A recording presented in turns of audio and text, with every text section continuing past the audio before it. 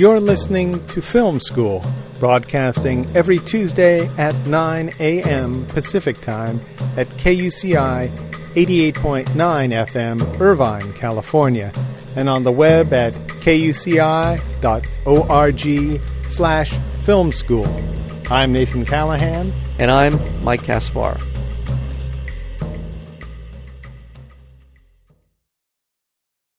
A legendary creator of 45 films, including Metropolis, M, The Big Heat, Fury, and The Blue Gardenia, Fritz Lang was known as the stereotypical tyrannical German film director. With us today is Kevin Thomas, the legendary Los Angeles Times film critic who befriended Lang during his Hollywood years. Thomas hosts a film series at the American Cinematheque at the Aero Theater. Kevin Thomas, welcome to Film School. Well, thank you. How are you doing today? I'm fine. How are you? I'm doing very well. You're up in Los Angeles now? Santa Monica. You live right next to the Aero Theater, is that right? Or pretty close to 4 it? blocks. How long have you been going there? My monthly series has been going on since early 2006. I've been renewed for a second year. Excellent. When did you first encounter Fritz Lang? Do you remember the first time you... Yes. It was about 67 or 68, and our mutual friend Pierre Ricciand had come in from Paris, and he was shocked to realize I had never met Fritz, and so he took him up to the house on Summit Ridge, a lovely sort of promontory overlooking Pickfair. Although Fritz and Mary Pickford were neighbors for over 40 years, they never met. That's when I met him, and I was very, very privileged. We became very, very close friends. He was really a great father figure to me, and when my father died early in 76, I told Fritz, I said, you've been more of a father to me than my own father. That stopped him in his tracks. Oh, really? Yeah, Fritz died later that year, the same year. You said Pierre was his friend from France, did you say, from Paris? Yes, now, Pierre is a filmmaker, and he is legendary film maven. Mm-hmm. I don't want to say publicist, but for example, Clint Eastwood or Warren Beatty, they wouldn't open a picture in Paris without Fritz making all the arrangements. And Pierre has been devoted to discovering important directors all over. I mean, it was Pierre who really launched Lino Broca, the Filipino director, eminent Filipino director, to American audiences and to European audiences. He was very crucial in that. Yes, Pierre is one of my oldest, dearest friends. I'm curious about Pierre's relationship to Fritz Lang, because didn't Fritz Lang spend some time in Paris very early on? Didn't he want to be an artist at first? Yes, he studied painting, and he was a painter, but he was also, very early on, he designed posters for cabaret artists and things like that. His father was an architect in Vienna. Those were his first interests, always in the arts. And then, of course, World War I broke out, and he went into the Austro-Hungarian Imperial Army, where he was wounded, and one of his eyes was damaged badly for the rest of his life. He wore a patch over it much of the time. Could he see out of it, or was it just... I think it was pretty bad. He wore ordinary glasses a lot of the time, so sometimes he would have the monocle. Mm-hmm. And he had been briefly blacklisted. He thinks it was Howard Hughes who was responsible for that. He had made a couple of pictures at RKO, and he had been out of work a dangerously long period of time, like a year or so. He got a call from Harry Cohn, and Harry invited him over to Columbia to have lunch with him in the commissary. He asked himself, do I want this job or not? And he said, yes, I want this job. So he left the monocle at home and put on ordinary standard glasses. And the result was, of course, The Big Heat and Human Desire and Beyond a Reasonable Doubt, his last 3 American films. The monocle would be too imposing for... Yeah.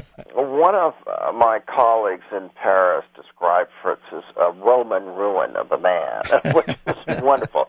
I mean, he had a very imposing presence. He combed his hair straight back. If you dropped in the morning, he would have kind of like a do-rag on, make sure it was slicked down.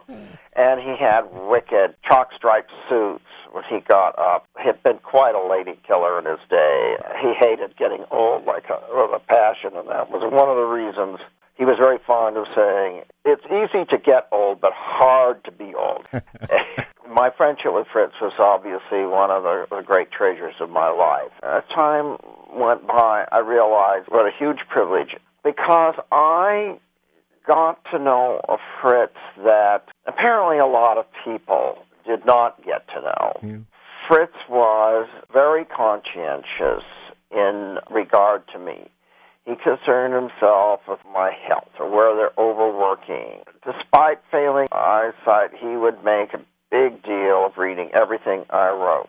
Oh. And he was, you must come up to the house, and you will not like what I have to say. But what he would do is, if he thought I had missed something in the review or something, it would spark a very profound philosophical discourse in the gentlest terms possible. He had a friend in London who clipped all the movie reviews of all the major papers in London and maybe the Manchester Guardian as well, and sent them to Fritz. Fritz religiously saved them to pass on to me. He felt that would improve my style. God love him. I think at a certain point he realized I wasn't going to be much better than I already was. But he decided to accept me anyway. That was his great gift. Now, Fritz could be quite formidable, and he could be really quite sarcastic. And sometimes, I hate to say it, but I've seen him foolishly cruel sometimes to certain people, born out of a deep frustration of getting old and not being able to work anymore and not being able to make quite the impression on the ladies, although that never completely faded from the picture. Mm-hmm. I'm here to tell you.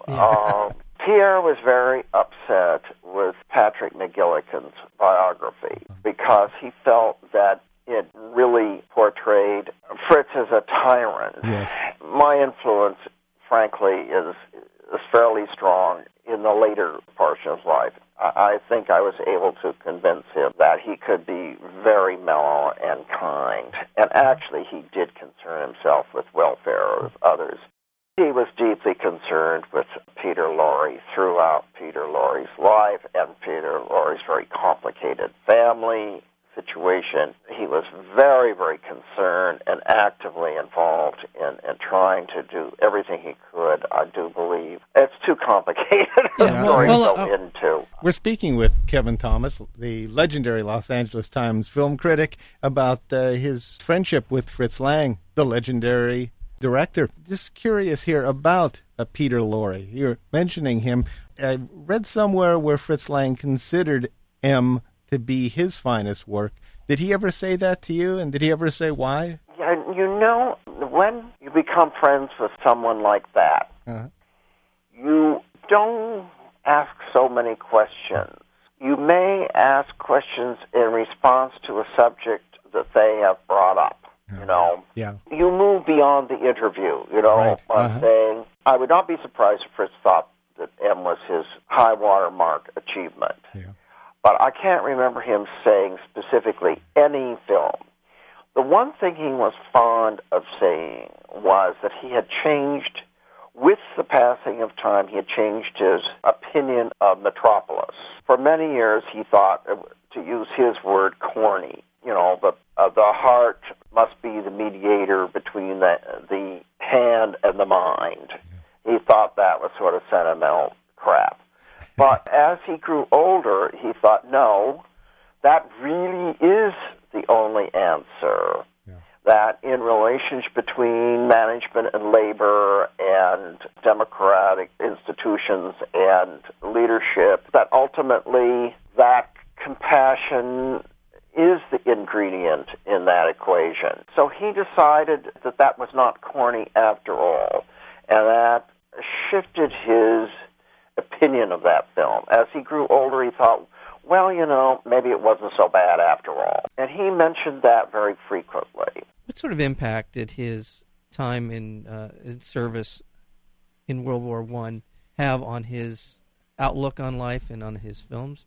Well, I'll tell you, it cannot have been without its impact about mortality and the workings of fate. After all, this meant the end of the Austro-Hungarian Empire, and it cannot have not influenced his whole view of the world.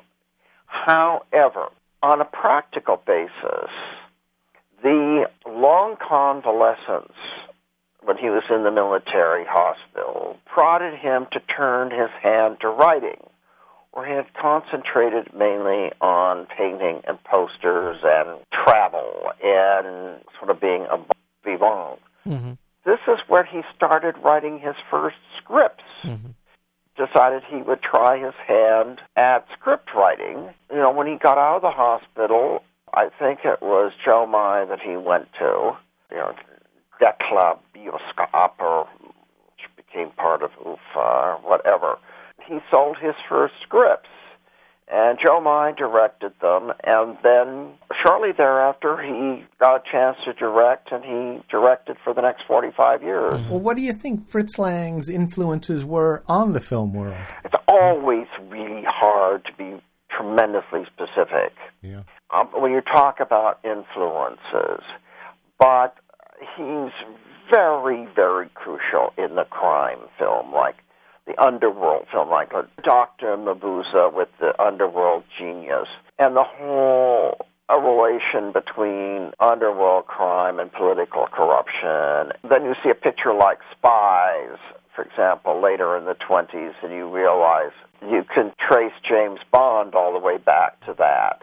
Woman in the Moon, in space travel, the great Willy Lai collaborated with him, and they showed the moon landing, and of course it was a silent picture. Mm-hmm. Yeah. So how do they convey that the spaceship is preparing to land? They came up with the countdown.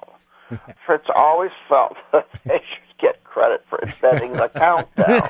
It was, like 10, 9, 8, you can see the print today. And then, of course, Metropolis is one of the great futuristic views, visioning of the future. Yeah. He certainly had a tremendous influence on film noir, and he was responsible for a number of film noir classics himself. If I were to say to you that Fritz Lang was more influential than Alfred Hitchcock, would you agree with me? To that, I will reply what Claude Chabrol said so famously. Without Lang, there would be no Hitchcock. I'm looking at right now my autographed picture of Fritz on my wall, and underneath it is a picture of Alfred Hitchcock, a photo that he inscribed to my friend Mae West, and which I inherited.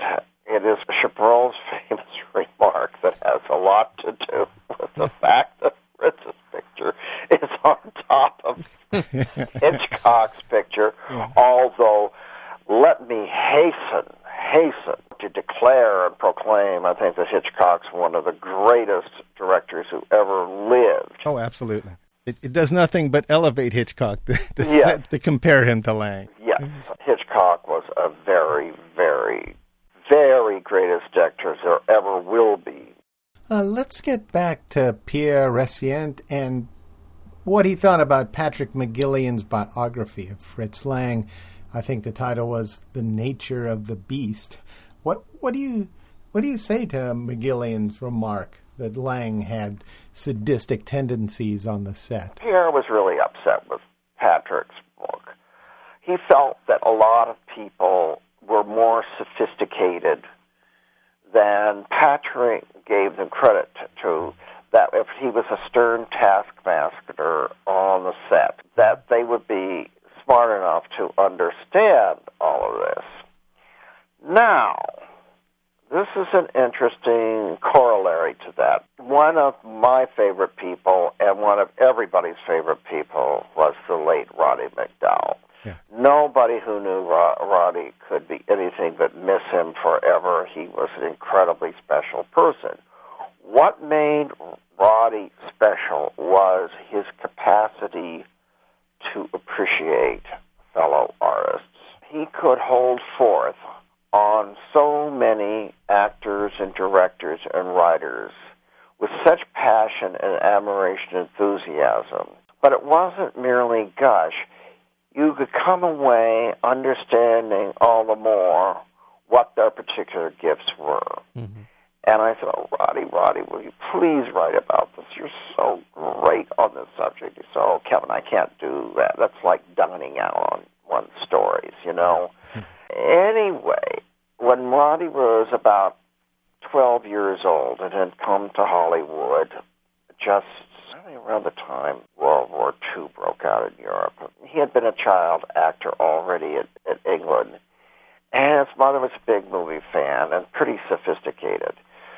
So when Roddy got cast in Manhunt, very importantly, Fritz's first film with Joan Bennett, and of course Walter Pidgeon, the star, Roddy told me, even at 12 years old, he understood that Fritz was a really major figure and that it was a great honor and so on to be working with Fritz and so on. Fritz did not have a lot of qualms about having been tough with people over the years, but he was terribly concerned. It ate away from him for long years that he had not been as kind and compassionate to Barbara Stanwyck when he was directing her in Clash by Night, and she was going through her divorce with Robert Taylor. And this bugged him. You know, he was like Capra and all the other directors directors loved Barbara Stanwyck for her enthusiasm and her talent and her unstinting professionalism. And Fritz would go on and on of how generous Barbara Stanwyck was to Marilyn Monroe, because that was Marilyn Monroe's first big dramatic role, and she was wildly insecure. And she was also the subject of huge publicity. The nude calendar had just broken. She said the press had descended on this, you know, were really quite crude and unkind, and you know, they didn't look twice at Barbara. You know, oh, well, we're not interested in that old broad. We're interested in this blonde with the bosom. Only they were, you know, use rather cruder language than that. Yeah, I'm sure. And he knew that Barbara was very well aware of that, but she didn't let it faze her, and it didn't stint her unstinting kindness to Marilyn throughout the shooting. Well, as it turns out, X number of years later, Barbara and Roddy were making a television film together. This is so typical of Roddy's kindness. He arranged to have Fritz visit the set and have lunch with him and Barbara. I'm not the least surprised. It was a grand moment when he stepped on the set. And Barbara threw her arms around him and just was thrilled, and she just treated him royally. That was one of the great redeeming moments of his life, is that he felt that if Barbara had been the least bit upset with him, she had understood him and brushed it off years before and was not petty or maybe she didn't even feel that he was not as sympathetic. This bugged him. He talked about it all. I was not kind enough to Barbara. Yeah. To Barbara. So after Fritz died, Roddy and I were talking. Roddy smiled and he looked slightly. He said, oh, but Kevin, Fritz was a monster on the set. But see, people like Roddy and people like that, and especially dear Joan Bennett. My God, there was never a more loyal friend or actress on the face of this earth than Joan Bennett. Oh, my God. You know, he had taken her to the heights of her career in Scarlet Street and Women in the Window and Manhunt. They made a fourth picture, which was not so successful. But that did not really interfere. They were so disappointed in that fourth film, whose name I forgot. I've seen it. It's not one of Fritz's successes. Okay. And he would be the first just to agree that it was a disaster. I think it kind of maybe temporarily put a strain on their friendship. Mm-hmm. Well, I am here to tell you, in the last 6 months of Fritz's life or so, or the last year or so, when he was in a lot of pain and his whole system was just shutting down on him, and he was really miserable 24/7. Up to the day he died, Joan and her husband, who was a writer and I think a newspaper editor or publisher in New England, David Wilde, they would, on a weekly basis, they would write him the funniest, most loving letters. I don't care how sick he felt and how pessimistic he felt and how badly he wanted to shed the mortal coil and all that. Up to virtually the last day of his life, those letters that they would send to him would bring a smile to his face, unfailingly. That's wonderful. Yeah. Yeah, that is. That's a great story. You mentioned that Fritz was the ladies' man. Was there one woman in his life that stood out above all others? There's no question that Lily Latte was the most important woman in his life, and she was with him for 43 years. She was married when she went to live with Fritz. She came from a wealthy, conservative family, and there was a huge scandal. After she died, her cousin's son told me, he said, my parents were the only people who continued to accept Lily. It was such a big public scandal and so on. Lily was a very beautiful woman. She had gone to private school in Berlin with Marlene Dietrich. Fritz and Marlene and Lily had a very complicated friendship all their lives. And why do you laugh? Well, because, I mean, these German expatriates were really, they were so proud and courageous and individualistic and also outrageous, you know. I mean, they really lived their lives. Yes. I mean, when I became close to Lily and Fritz, I understood what European sophistication was. Lily was greatly in love with Fritz, more, in the long run, more than he was with her. He would say to me, he'd say, I do not love Lily, I like Lily, you know. But, I mean, there were so many, you know, I mean, he was briefly engaged to Virginia Gilmore, who later married to Yul Brynner when she was a starlet at Fox. Thinks that Miriam Hopkins and Kay Francis were among his conquests. And then there was some girlfriend in Washington, D.C. Now, how that worked out, I don't know. Political connections? And then in the late 30s, when Doug Fairbanks and Marlene were having their big romance, Fritz and Lily spent a lot of time with them. Characteristically, Marlene was very generous with Lily when they arrived in Hollywood, lent her gowns and jewels and things like that. But Lily later confessed that she had a great romance from some fellow in Germany. She never went into great detail about him, but that was an abiding passion. She had a big shipboard romance with Leopold Stokowski before he married Gloria Vanderbilt. She also had a romance with Walter Slezak in his skinny period. So, I mean, you know, what can I say? They were sophisticated Europeans. Yeah. At the end of the day, at the end of their lives, it was the two of them. But Lily really did. As time went by and the years went by, she truly devoted her life to him. One very wonderful lady, Bobby Lemley, that was her nickname. Her name was Bertha, but the wife of Max Laemmle, the founder of the Laemmle Theaters here. The Laemmles were great friends of Fritz and Lily. In fact, in the brief sojourn that they were in Paris in 33, 34, before Selznick brought them to Hollywood, Bobby actually met Fritz in Paris, but they became friends in Los Angeles and with Max.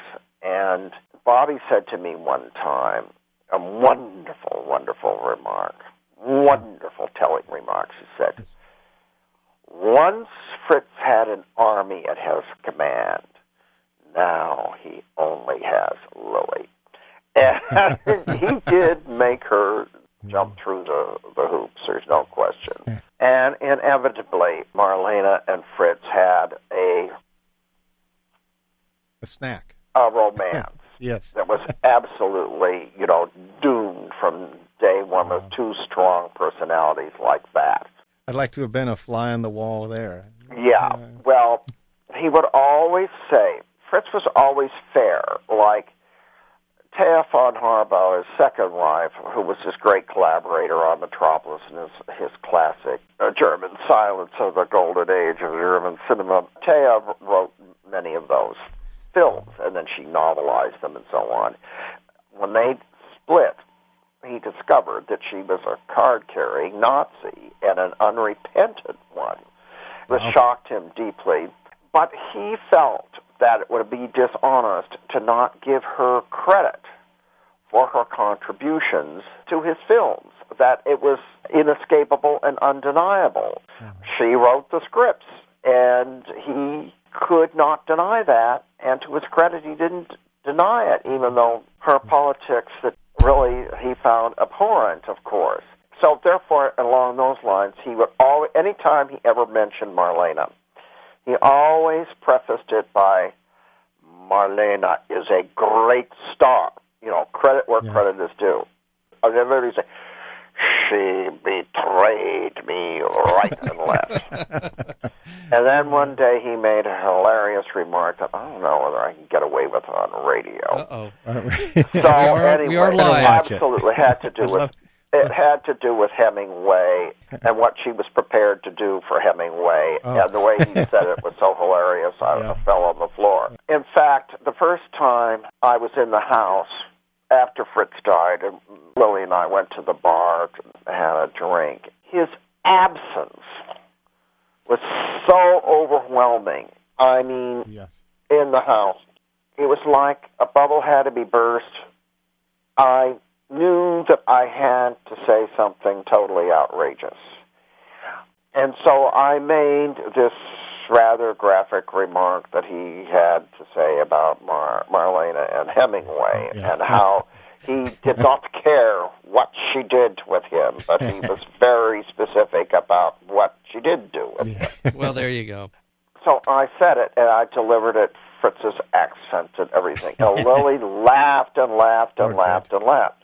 And then she had a smile of triumph on her face. She said, well, Kevin, if he told you that, he must have told you how he and Marlena broke up. And, of course, this was a setup because what she had to say, he never would have told me. I said, oh, no, Lily, he never told me how she was. Oh, well, they were in bed. Marlena got bored. She picked up the phone and dialed another man.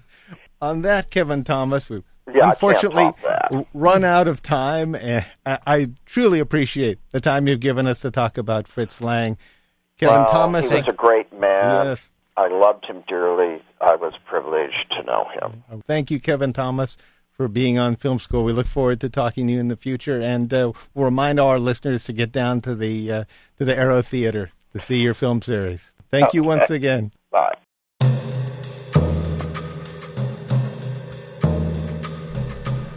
To learn more about Film School, listen to more interviews, or subscribe to our podcast, visit our website at kuci.org/filmschool.